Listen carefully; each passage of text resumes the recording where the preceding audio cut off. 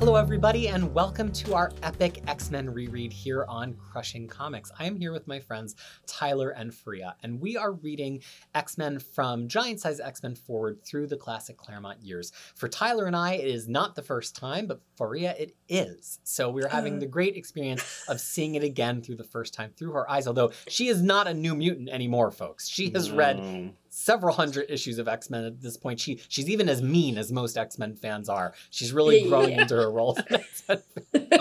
Absolutely. I've completely embraced the X-Men fan persona. Yeah. Like, and hating it all, right? You have to you got to do a little bit of gatekeeping, you got to hate it. Not really. We're not and then I also have my favorites. I also like what have complaints about oh, that character would never eat that.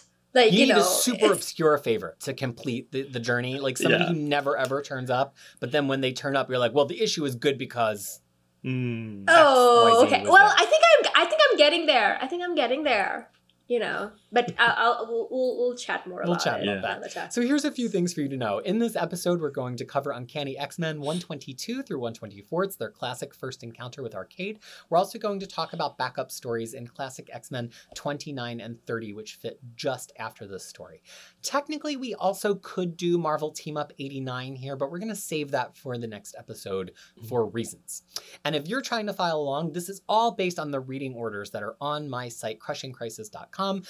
They're part of my complete X-Men reading order of everything from before the Silver Age all the way up to Avengers vs. X-Men in 2012. I'm actually working to revise and expand it a little bit right now to make sure that there's nothing missed. So it takes you through every issue, not just as it happened, but in a comfortable way to read it, so you're not switching mid-issue, which I just don't find to be very fun. I don't know, maybe some of you out there like that kind of thing.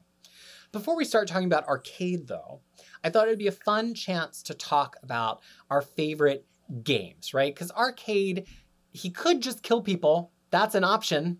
But instead, he has this elaborate murder world where he tortures them for fun and he guarantees their death, which we really never see. His kill count is very, very low in the history of comics. So I thought this would be a fun chance to just talk about what some of our favorite games were, either as a kid to play or games that we now play as an adult. We've already talked a little bit about Dungeons & Dragons, so we'll table that one. Faria, do you have a favorite game or a favorite memory of gaming? Right. So the thing is, when I was young, little, I used to play, video game, but those were not video, they were played in the PC. Nothing like what you can see modern. Because now if you look at them, you as if you were controlling people. But back then it was those little pixel thing. So Hocus Pocus was one. That was my favorite, which is pretty much this little thing just running around and you're grabbing a bunch of white balls. You're doing a side-scrolling game, right? Yeah, that's what it's called. And then you reach the end.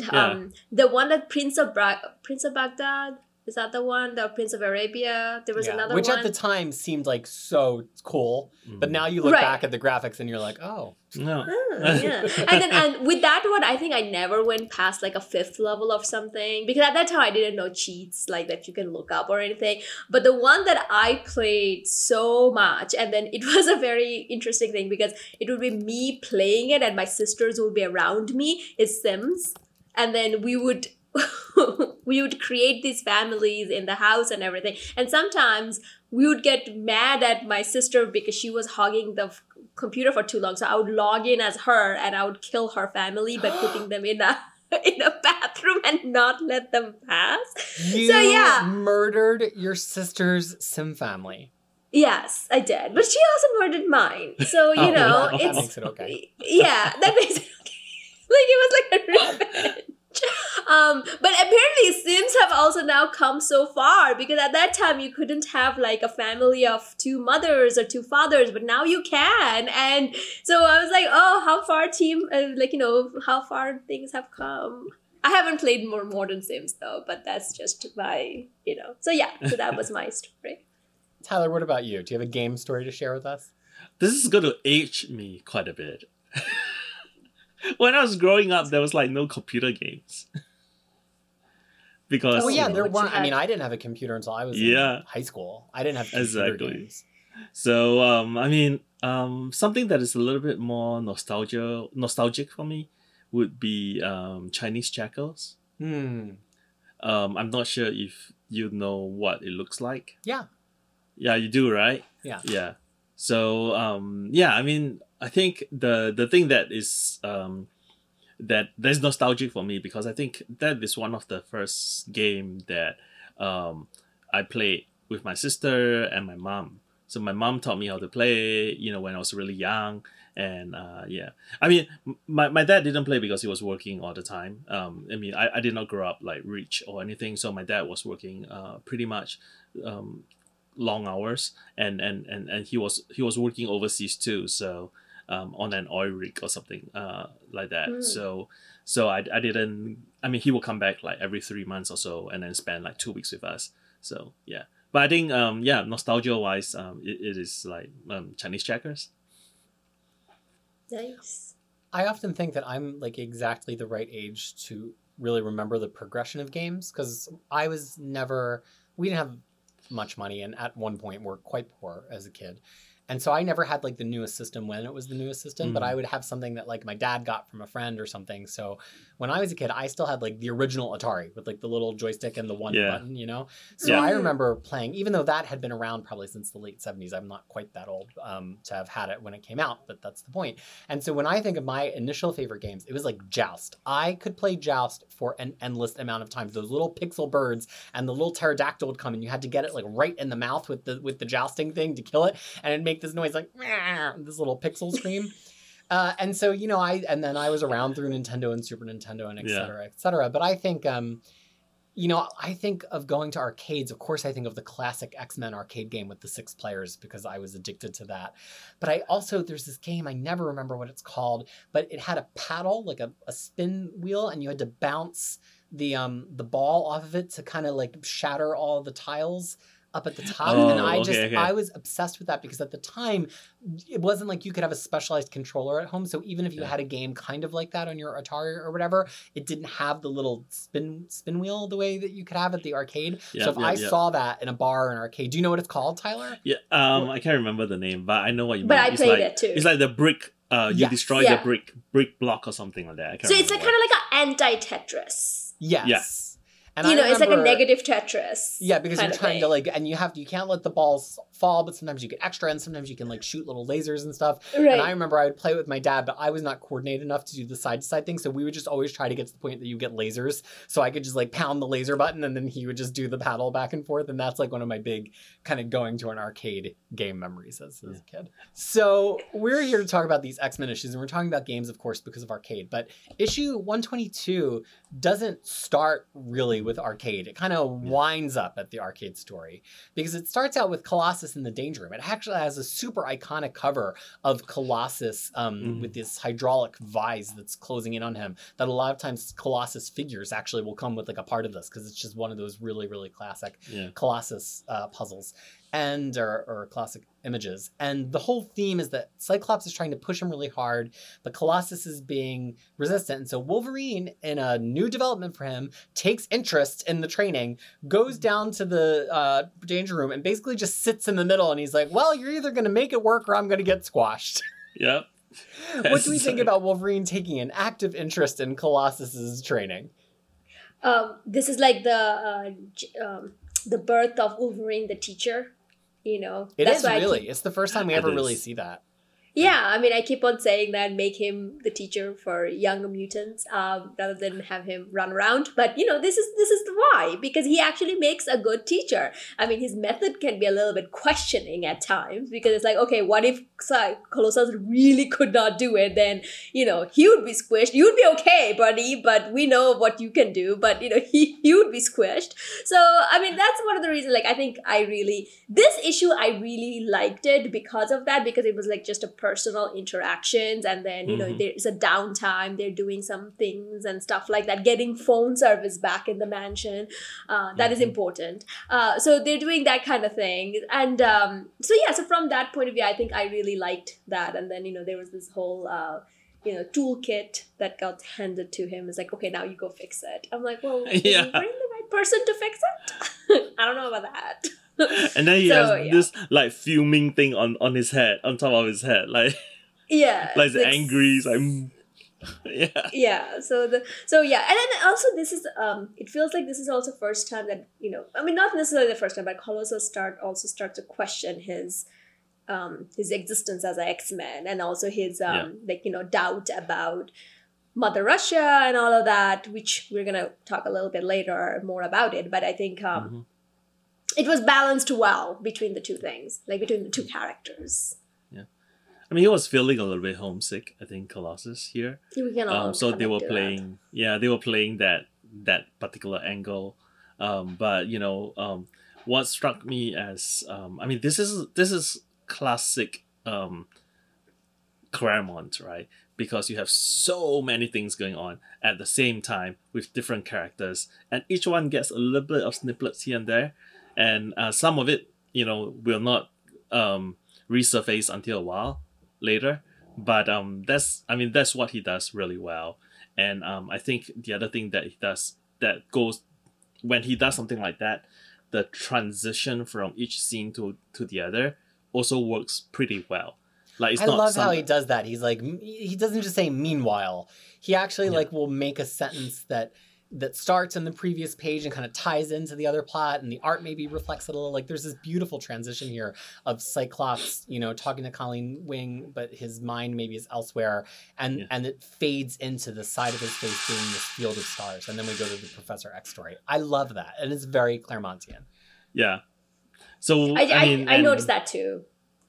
And that's why I think, I mean, not to spoil it, but the two writers, the two current writers that sort of emulate him in this respect, one does it much better than the other. I think mainly because the transition was handled much better by one writer than the other writer. So, yeah. So we do transition here into another scene, which is Professor Xavier in space, right? Because he thought all of his people were dead. Yeah. And so he, Jean went off on her rejuvenation, live, pray, love, whatever vacation that she goes on. And Xavier goes to space to just be the holy consort of Lilandra as she retakes her throne. Yeah. And so we get some really interesting material here, just a page of it, of Xavier kind of not having a place. He's so used to being in charge of things. He's so used to being the smart one. And he's kind of just like a kept man here in space. Freya, what did you think about Xavier the consort? Xavier the space gigolo. Yeah.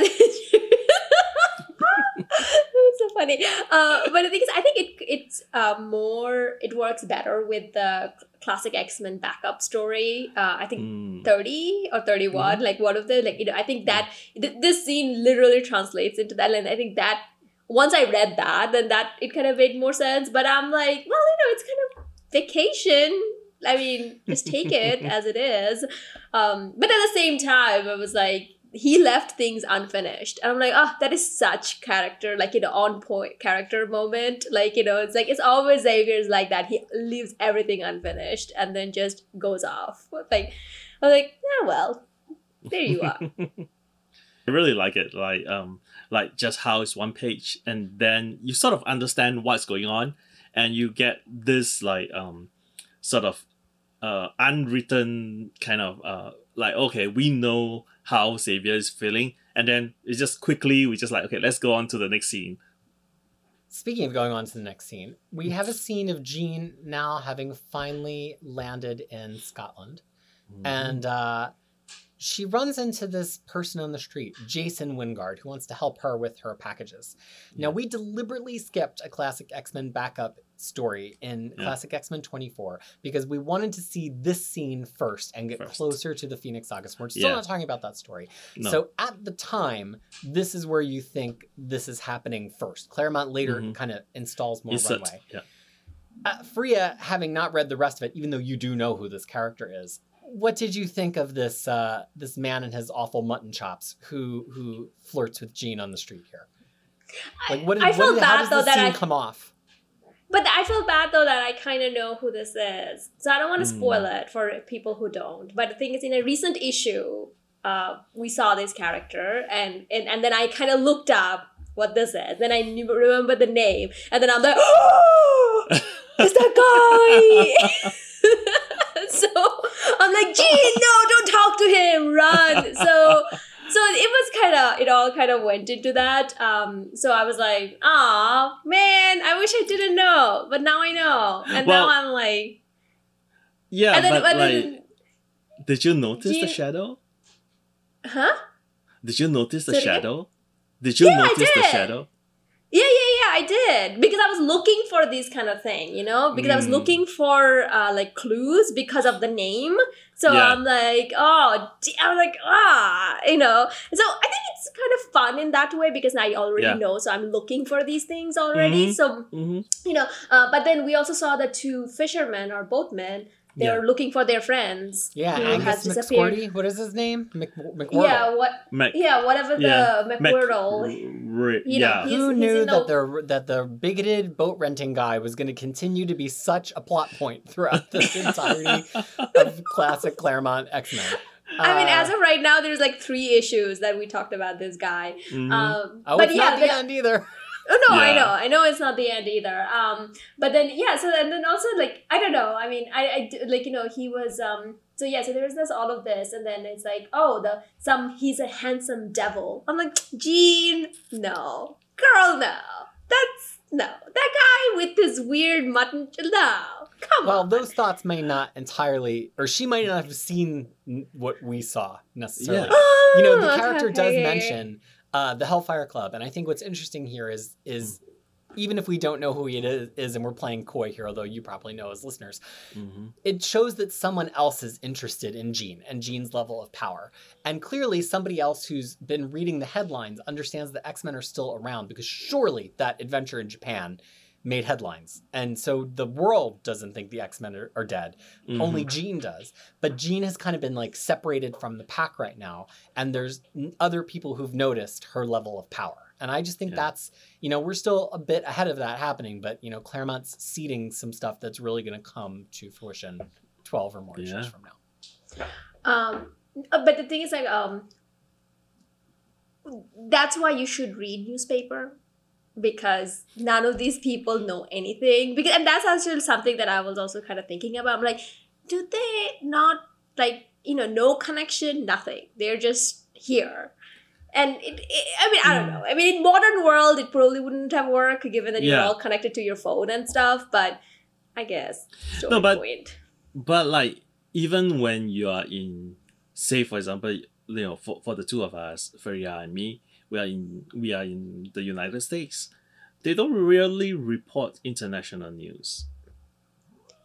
Yeah, but at the same time, we do listen. We do find, like, giant news, right? And that was a big news, international big news, right? Yeah. So that's what I was talking about, That, No, I mean, but it all depends on, like, what kind of news you listen to, right? Yeah, like, true. if let's say you only listen to the local news and you scan headlines, even nowadays, like the headlines, they localize it for you, so that unless you specifically seek international news, you probably don't, know much about that. Well, we're in an environment now where knowing all what news is much more curated, right? Yeah. Right. No, but knowing what we know.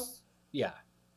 No, I'm just saying, knowing what we know about Moira, she should probably done a better job about news. Yeah. Well, Moira might have had her own reasons not to tell Jean that the X-Men are alive. So now we come to the plot that I think maybe takes up the most space here. It's strange. I don't have a lot to say about it. Storm decides she wants to revisit her childhood apartment, which is like the kind of thing they do sometimes on Behind the Music, whatever. I remember Madonna one time went back to the apartment that she lived in New York, and I understand that. Or like Paul McCartney with James Corden went back to his house. It's just a thing that famous music superstars do, and also Storm. And so Storm goes back to her apartment that she lived in with her parents until the age of 6 or however old they were when they went back to their home in Egypt. And it's a worse neighborhood now, and it turns out that it's a drug den, and everybody's in there shooting up, and Storm is besieged by druggies, and she can't handle herself, but luckily Iron Fist and Power Man show up, or actually just Power Man, because this is Claremont writing a scene Misty Knight. with all black characters. Claremont's given it to us because fans demanded it. Probably like, I'm sure there were probably letters at that time that were like, don't all these black characters know each other? I'm like, oh boy. So he gives it to fans, and we get Luke Cage and Misty saving Storm from the drug den. Does anyone have anything they want to say about this scene? Knowing what how her relationship with Morlocks right later in the round. I'm like, this is the start of that. Is a question mark. Like this is kind of where she gets the kind of like an idea of it. I think you could argue that it's Storm understanding more about the class system of America. I mean, she's been very much on the campus this whole time. Yeah. And she to her, it's this land of plenty. Everybody wants her to put clothes on. And this is one of the first times that she's like really having to experience that there's people who are left behind. Does this get explicitly referenced with the Morlocks? I don't think so. No, but I don't you remember. could absolutely, talking about her emotional arc, think of this as like her rude awakening to the kind of seedier underneath part of American life. I don't know, Tyler, what do you think? I mean, I thought this was just like a social commentary, somewhat of that time, and I definitely noticed that Claremont uses like 3 African American or black people in this scene, and the other thing I was also paying attention to was how many names that they could scribble onto the walls. Because I think they scribble a lot of like creators, probably the Marvel Blue Pant, like everybody's name is like somewhere there on the walls in different panels. So Right. yeah, But thank God, not all the drug people No. were black people. Yeah. Thank God for that. Like, oh, okay. well, So I this think is like he's this is yeah, like I a think mixed he's- race drug den. He's sensitive enough, I think, to not do that. I think. Right. And Yeah. also, I think without having done much historical reading to prepare for this, I do think it's somewhat of a commentary too on like the social class aspect of the drug abuse that was in New York. So you have to think that Marvel's offices were in New York, and so like all of these writers probably had a lot of opinions about this kind of thing, you know? Definitely. And they want to kind of insert what New York is really like for the rest of the country to see, and this is Claremont doing that. Right. It didn't feel out of place though. It also didn't feel out of character for Storm. So, so from that point of view, I'm like, oh, that's nice. Yeah. Yeah. I mean, they definitely fit in quite nicely, and it's a downtime, and she's like really trying to explore her heritage and everything. So Right. What is out of character though is giving a key to your friend's boyfriend, like that that is alive. I know. Ladies talk or about it. gentlemen, don't Oh do my that. God. She's was like, don't open this until I get on the train. Yeah. And so Colleen Wing gets on the train and Cyclops opens it and it's a key to her apartment. Yeah, and it's like, drop by any old time. Well, what if you're not there? Like, this is not the era of cell phone. Like, how do I know that you're gonna be there or not? I mean, I don't know. That whole thing, I was like, oh, I mean, yeah, it's just like it only can happen in fiction because in real world it will never happen. So this actually proves that with all the fixing phones and everything, he never brought up Jean once. He never talked about Jean once, or he never said that I'm so sad that she's dead, like, or I miss her so much. Then Jean will be then Colleen will be like, well, really, why do you miss her? Like, Well, but what's going on? This is also like the point where Cyclops is getting a little bit more relaxed. Yeah, my question here is Colleen better for Cyclops than Jean? Should we be shipping Cyclops and Colleen all this time? No, don't put Cyclops on Colleen. Like, she doesn't deserve it. Like, But I feel like he's like a because- mellower person with her, and not Yeah. because she's like fixing him, but because he's like allowed out of this insular world, this X-Men only world, where every conversation has to do something with the X-Men, right? It's like, don't date your colleagues. Or do you think it's because Professor X doesn't have a hold on him anymore?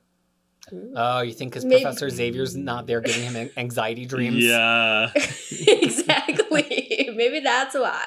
Like, because Professor, no matter where he is, he's just intruding randomly, giving him orders randomly. And now he doesn't have that anymore. Think of all these So- X-Men who like really thought that they had intrusive thoughts all this time and probably had their own therapy sessions with Professor Xavier, who's like, oh, intrusive thoughts, that's really concerning. And really it was just Professor Xavier like randomly just sending them little bursts of images to make them all think that they were, not well. And then they get away from him and they're like, gosh, like I really feel like I'm under control right now. I'm not having like all these problems thinking about things just popping into my head at random times. No, it's just because Professor Xavier's in space. Yeah. Yeah, and then Tyler and I know about a little bit. We were raised by Asian moms, so when we kind of went on to live our own, we're like, things feel a little less stressful. So we kind of know. We are speaking from experience.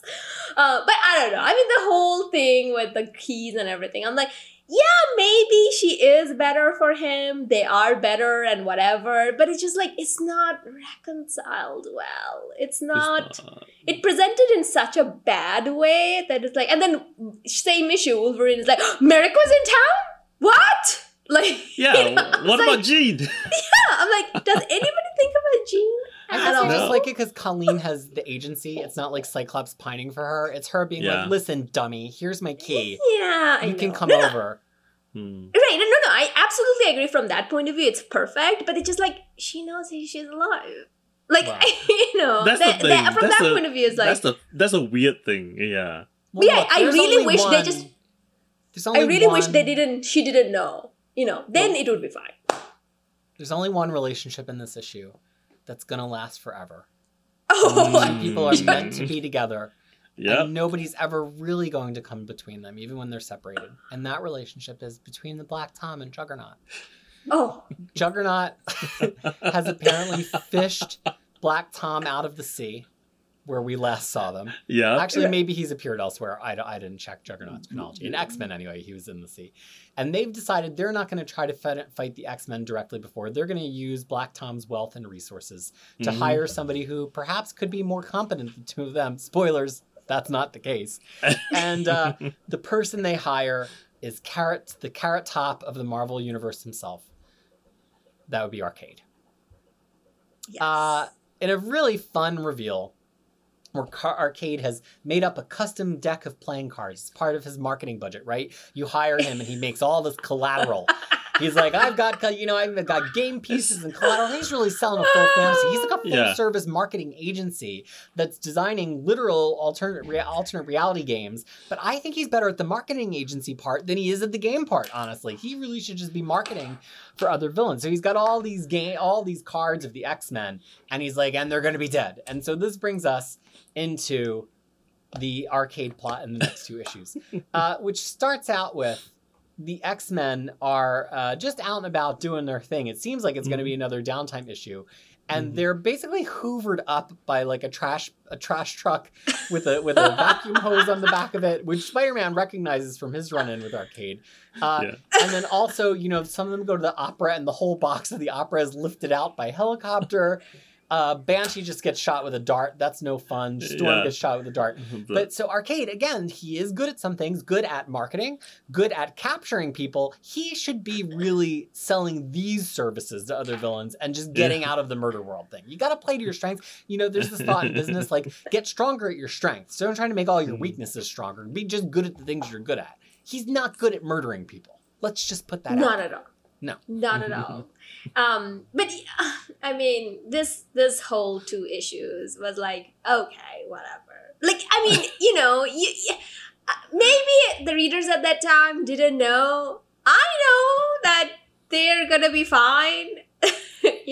So it just like it wasn't the best. I mean, it's just it is. Yeah, It's just a I thing. mean, these two issues is Claremont and Byrne reminding everyone, it's like, hey, we did this whole run about Marvel Team Up.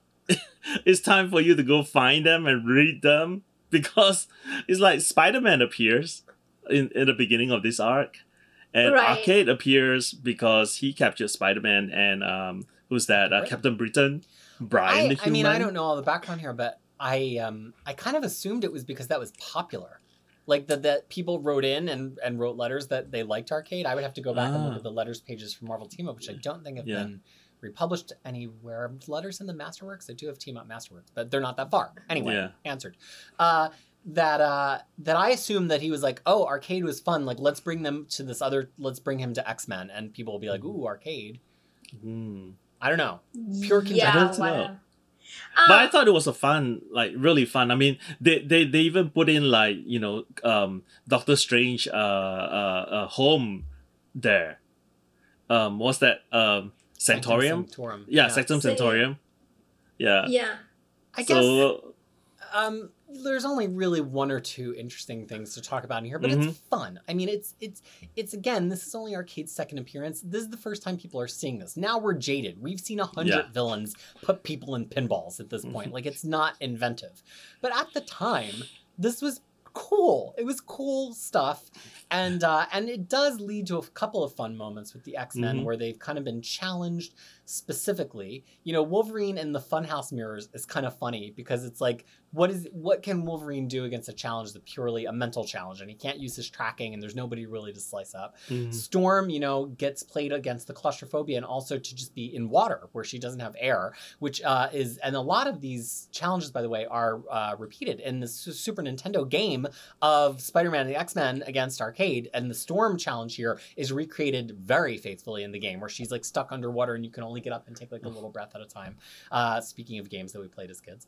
But the one really interesting plot beat here, I think, is the challenge he sets forth for Colossus, which is not a physical challenge, but a mental one, which he's not quite up to.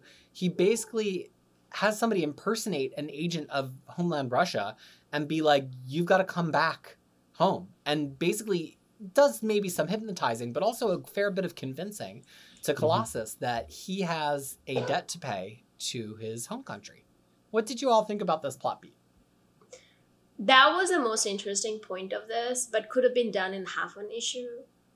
You know what I mean? Like, or could have been done with, I don't know. I mean, it just... So, I recently read a story called Carpenter's Tale that was written by Paul Dini and in his Batman omnibus, which is pretty much from the point of view of the carpenter who builds the murder world. And that is so much more fun to read than this. Like, you know, that was actually fun to read because... You know, she actually puts in things. She's like, oh, I don't want Batman to die because then I have a debt and all of that. And then, you know, she kind of puts in things like how they can run away. So, and that was kind of more fun than this. But this is, I'm like, oh, another one of those, like, oh, I'm trapped. And I feel like we've seen this in the Carnival. We've seen this in like the Magneto's, you know, thing. So it felt too recent for me to actually, you know, get anything out of it other than the Colossus story. Because it's like, okay, so that's the doubt and everything we saw at the beginning of 121, right? Like that's the issue number. Yeah, so 122 is coming in play here. So I think that kind of made it better. No, I agree. What did you think? I mean, it is a little bit similar to how Mesmero managed to nab the X-Men so easily. So it's just like X-Men cannot have downtime because every time they try to relax, they get like captured somewhere by someone. But I mean, the second issue, that means Uncanny X-Men 124, is actually the very first classic X-Men issue that I picked up. Oh. So you have some affinity for it. Yeah, so there's a little bit of like nostalgia there, and because it's like the first time I get introduced to not the first time I read X-Men, because I've read a lot of X-Men before I started buying classic X-Men. So, but it was one of those stories that I've never read before, and I kind of enjoyed it. But I can see how a lot of these things is just like, oh, you know, it's just a kind of like a nothing story. So it's just a fight, and Colossus is definitely the only thing that is kind of significant here. Well, I have a free. Why don't you go, and then I have a few thoughts on all this.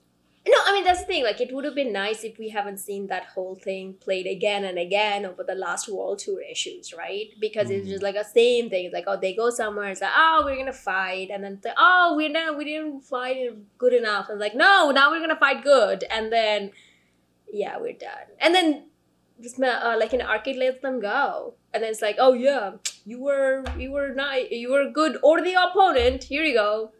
X-Men 1, Arcade 0. I'm like, okay, sure. I mean, that was a little bit strange. The ending where Arcade basically just let them go, put them into one big ball, and then just roll them somewhere. Yeah. Yep. I would say I have a comment kind of on that, and then stepping out of that into Colossus. That, Mm-hmm. early in this X-Men run, and really, in my opinion, right up until 160, there's like 3 kinds of issues, right? There's really, truly plot significant issues that you have to read to really kind of get the whole fabric of Claremont. There's issues that are maybe not plot significant, but they still establish something that's reused and that is referenced, which I think this is.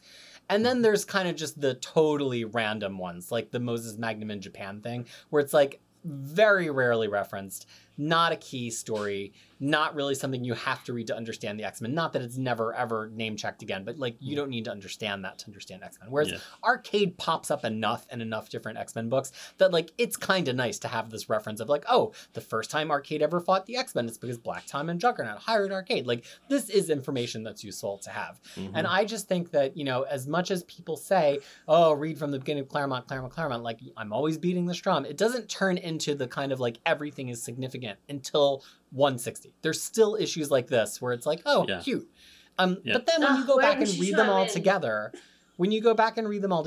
it creates this fabric of everything. Because the thing that this really is about is Colossus. All 3 of these issues is Claremont trying to find a way to focus on Colossus really for the first time. And something that really strikes me in 122, and I want to hear you both respond to this, is he's now experienced a year or 2 since 2 Christmases have gone by of X-Men. What is it, right? Professor Xavier came to him with selling this bill of goods. Come to my school from the farm. I'm going to train you in your power. But we all know that Professor Xavier only really needed him to like break everybody out of Krakoa. That was the whole point of that. And to the extent that Professor Xavier has other incentives to have all the X-Men around, fine. But this is not a summit on that. What is Colossus really getting out of this? He's got some amount of training. He's seen the world. He's made some friends. But like, why should he stay here rather than go back and be with his family? And I think that that's really the interesting underlying question that starts out even before he's, convinced to be the proletariat hero here.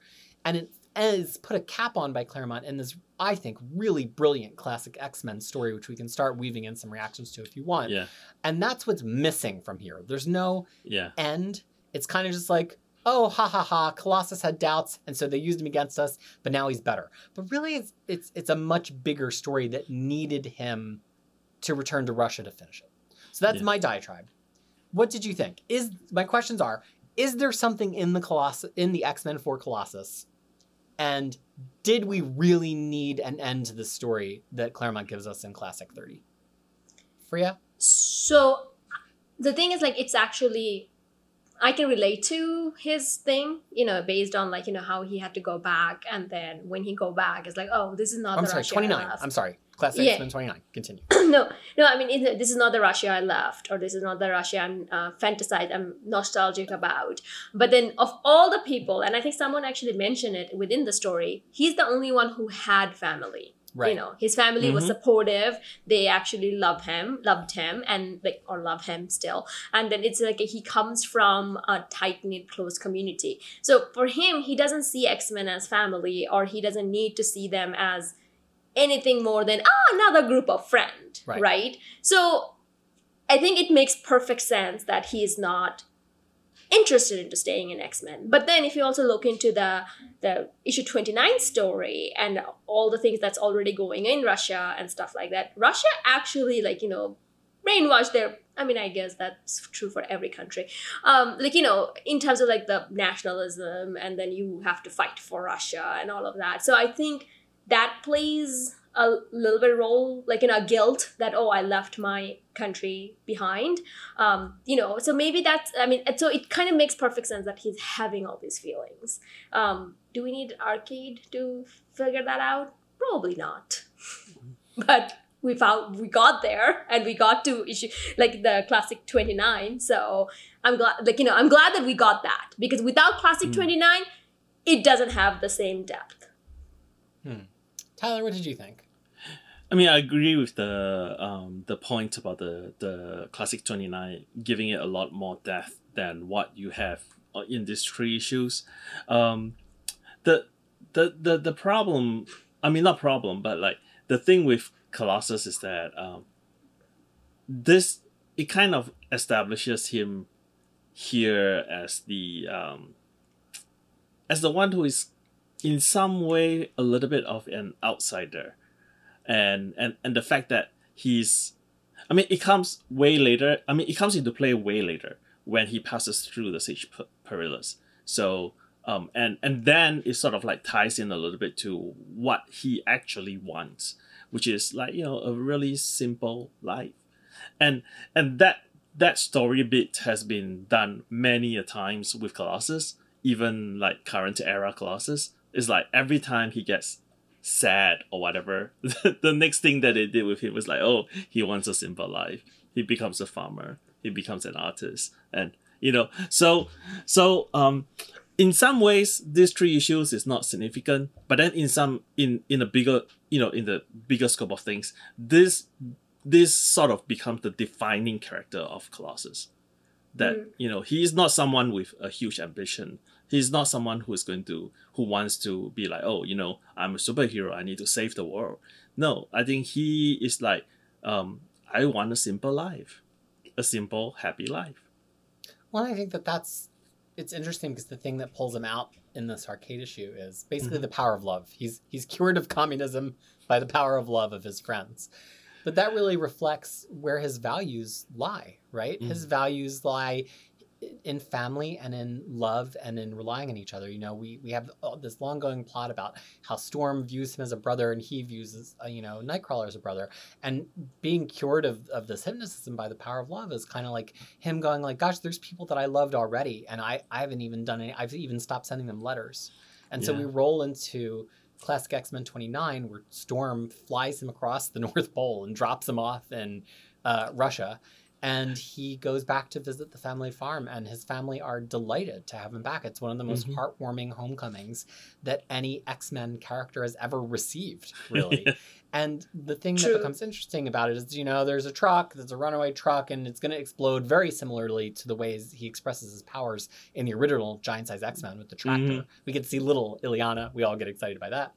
And in using his powers to save their kind of little commune from the truck exploding and burning down their farm, everybody's really happy with him. Nobody's discriminating against him for being a mutant. But the KGB gets wind of that, and they're like, well, you've defected. So we've got to take you into custody, because not only for defecting just as anybody, but defecting as a mutant who could be serving your country. But then there's this other really interesting point, and then I'll turn it over to the two of you, that comes out in his conversation with who I think is a pretty ethical, moral KGB agent here, which is, you're upset because all your friends got sent to war and died.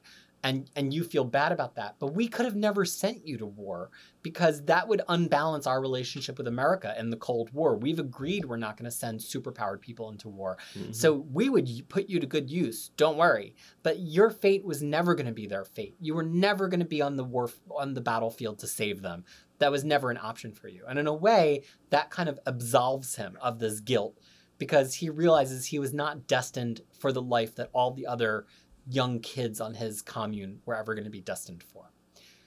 That's a lot. And it's a lot built into immigrant chat here that we have with the three of us. Freya, what do you think of that whole Colossus story?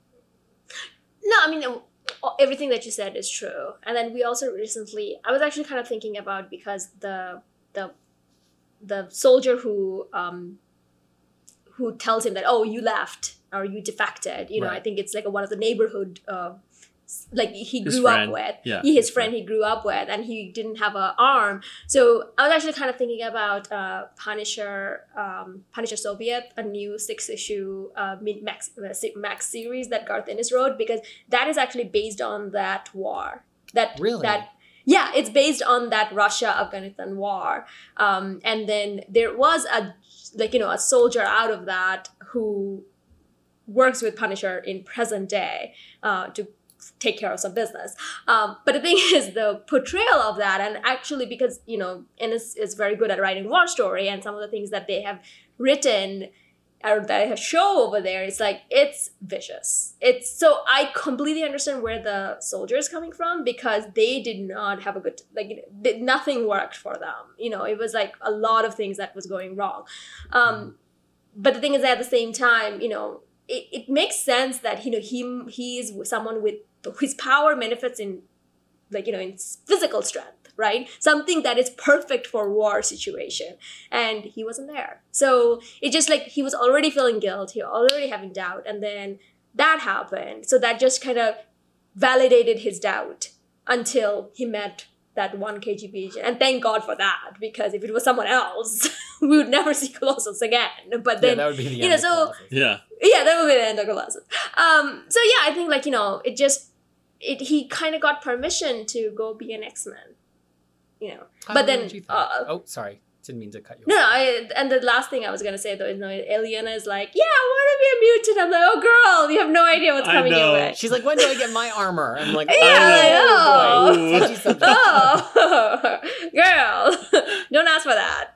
Tyler, be a kid. Well, I mean, this is also, I mean, on the point on Ileana, it's like she's also this is also written post whatever happened to Magic, so Claremont could see those interesting things there. Yeah, I mean, I just like, I mean, I like the story. I'm not sure about the whole international agreement thing. Like, did it stem from the fact that, like, Captain America was in World War II, and therefore they are like, oh, no more superheroes in conflicts like that, and yeah, I don't know. Or was he lying? I mean, I don't know about the history of Marvel, like, in that era, to know that if there was any other soldier, another superheroes that was actually in war. Yeah.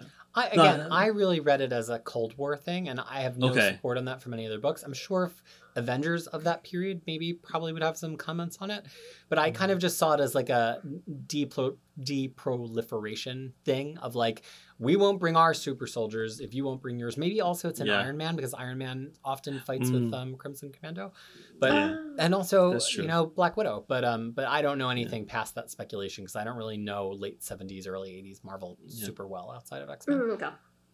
And I mean, the thing that, like, struck me was, like, this wasn't a story where he showed his powers and everyone was like, oh, this is a mutant, let's chase him down. Like, we are not in that era yet, so it's more like, oh, you use your power to save to save us from the explosion, everyone is happy, and then of course then comes the question of, like, why are you not there to save me when we were fighting, like, a war and things like that. I like it, the story. That's all I can say about this. And we the previous episode we talked about patriotism, and this story did strike that kind of chord with me, like, thinking about being patriotic to your own country, and how it affects your view of things and what you do. And I think very significant to me would be the what do you call that, the regret, or the fact that you feel like you owe your parents because you're not there for them. Is a feeling that I get really strong from this story as well, as in, like, I'm not there for you because I'm away doing something else, and the feeling of, like, that you owe them something, because they are your parents, they took care of you when you were younger, and like, even though you are even though they don't really need you to take care of them now, but you're not there actually, and that makes me that sometimes have that particular thing that makes me feel like I'm not filial to them. The whole concept of filial piety plays into this whole thing, So yeah, I mean, there's a little bit of that feeling here. Yeah. I think, I mean, I find this fascinating. This actually is one of my favorite classic backups. I would say if you're a Colossus fan, this is a must read. I think this really establishes a lot of things about his character. And, you know, as we've all commented upon, he's kind of absolved of needing to stay. The agent basically says, I couldn't hold you anyway, so leave if you're going to leave. Really interesting to contrast with what happened with Wolverine in the Alpha Flight story that we covered last episode, where they're like, you don't have a choice. You are an agent of the government. You are coming with us. But he still could easily leave and did. But here it's kind of the opposite side of that. I think the one point we didn't really touch on is his art, right? Which hasn't really been a huge point in Claremont's original Uncanny run, but he's inserting a lot in these issues because he knows that he's going to be continuing to use that plot. And the way it's his way of trying to share his American life and his fantastical life with his parents. And when they look at his art, they almost don't believe it. Like, they know that he's an X-Men, they understand he's on adventures, but they can't tell the difference between the heightened reality of the art and what's real life. And I think that really struck me in a similar way to what Tyler's talking about in terms of, you know, filial responsibility, is that as you kind of grow older and you have different experiences than your parents, and your life is separate from your parents, it's hard sometimes to like tune them into the reality of who you are, whether that's something about your identity or something about the challenges that you're facing or your career or your family or whatever. And it's kind of like they still can't tell the difference between a story that a kid would tell them and the reality of your life. Maybe some of your parents do, maybe if you have a good relationship with your parents, but that's something I definitely have experienced and have friends that experience. And it's like, here, there's no judgment, right? They still take the pictures and they're beautiful pictures, and they don't ask a lot of questions about it, but it just kind of really resonated that like once you leave home, it's often the fact that your reality never really is the same reality as your parents' reality ever again. Right. So as of right now, Rasputin's and the Guthries are the only accepting parents in Mutant World that I found. There's a few others. And then there's Jean's family is pretty cool with Jean. Yeah. Okay. Well, and then Cyclops' Summers. family, Well, Cyclops is because he's just jet setting in Alien, you know, so he doesn't quite have say. Well, his grandparents are quite nice though. Yeah. Yeah, okay. So I mean, you know, I'm keeping count in the number of accepting mutant parents, and there's not a lot. No, we Cable's parents. Iceman's parents. They are a trip. Oh, okay. Well, he did go on a dinner with them, right? I think they're like semi getting there kind of thing. You know, well, depending on which, like you're talking about the Sina Grace. No, I just meant from the Iceman miniseries from the 80s. Where he like goes back home and they're like, what a loser you are. Why don't you just be an accountant? Yeah. Couldn't you try not being a mutant? Which of course is, anyway, we're going to get to whole, that. Yeah, okay. Yeah, I mean, he's an Omega power mutant. Yeah, but just try to not be. So there is one more Classic X-Men issue to fit in here, which is Classic X-Men 30. It's Arcade basically gives himself a therapy session in Murder World. In the actual X-Men issues here that we read, basically Arcade is the son of like this super rich person, and he gets kicked out for not making anything of himself when he becomes an adult. And so he's like, oh, I'm going to make something of myself. And so he makes Murder World. I like to like in my head picture what that would be today. Like if we were doing like Ultimate Marvel Universe and we were remaking Arcade for 2021, like I feel like he would be like an over the hill TikTok influencer. But anyway, that's just something that popped into my head. So basically this is him encountering that he suffered a lot more abuse at the hands of his father. And I don't know that it's trying to absolve or explain Murder World. It's just saying, and he's a murderous, you know, game-playing crazy person. Maybe he's always been that, but he also had a tough childhood. Is there anything else really to say about this Arcade backup story? It's just that, like, you know, if you really want something weird and creepy, just get Ann Nocenti to write it. Yeah, Ann Nocenti's weird. She's strange. She wrote both of the creepy issues that we didn't have great feelings about before. She wrote a very strange run of Daredevil. Yeah. So look. Oh, I met Ann Nocenti. Is she creepy in real person? Did you get creepy vibes? I mean, she is like very much of like, you know, 70s hippie. Like, you know, I was like, oh, that's like, you know, she's like, but Louis Simonson, I was like, yeah, she would put someone in an egg because she didn't like them. Like, you know, so yeah, I think those two ladies, I mean, they become the editor later on of the and Yeah. then it tracks from Well, my next- 5-minute conversation with both of them. No, but I do have a question. Like, did the both of you think that Arcade is like a teen? He's Teenager? young. I think he's Yeah. as young as the X-Men.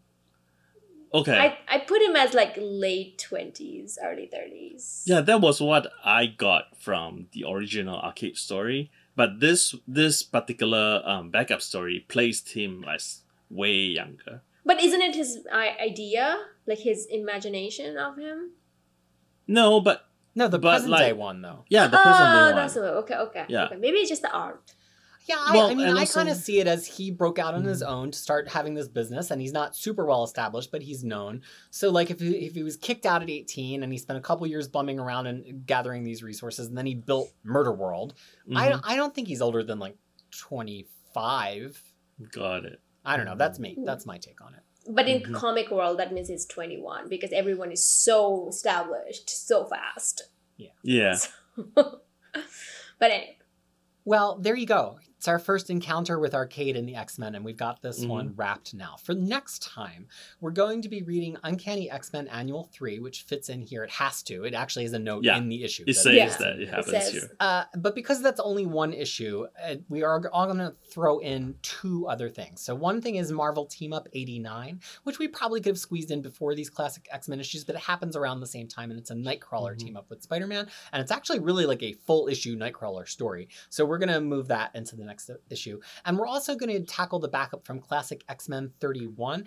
As Tyler, I think, alluded to earlier, it probably could have just been read right when we had that Professor Xavier cutaway scene in our first issue today, so we're going to read it in the next episode as well. So for next time, Uncanny X-Men Annual 3, which if you're looking for it on Marvel Unlimited, it's just under X-Men Annual 3, Marvel Team Up 89, and Classic X-Men 31 backup story.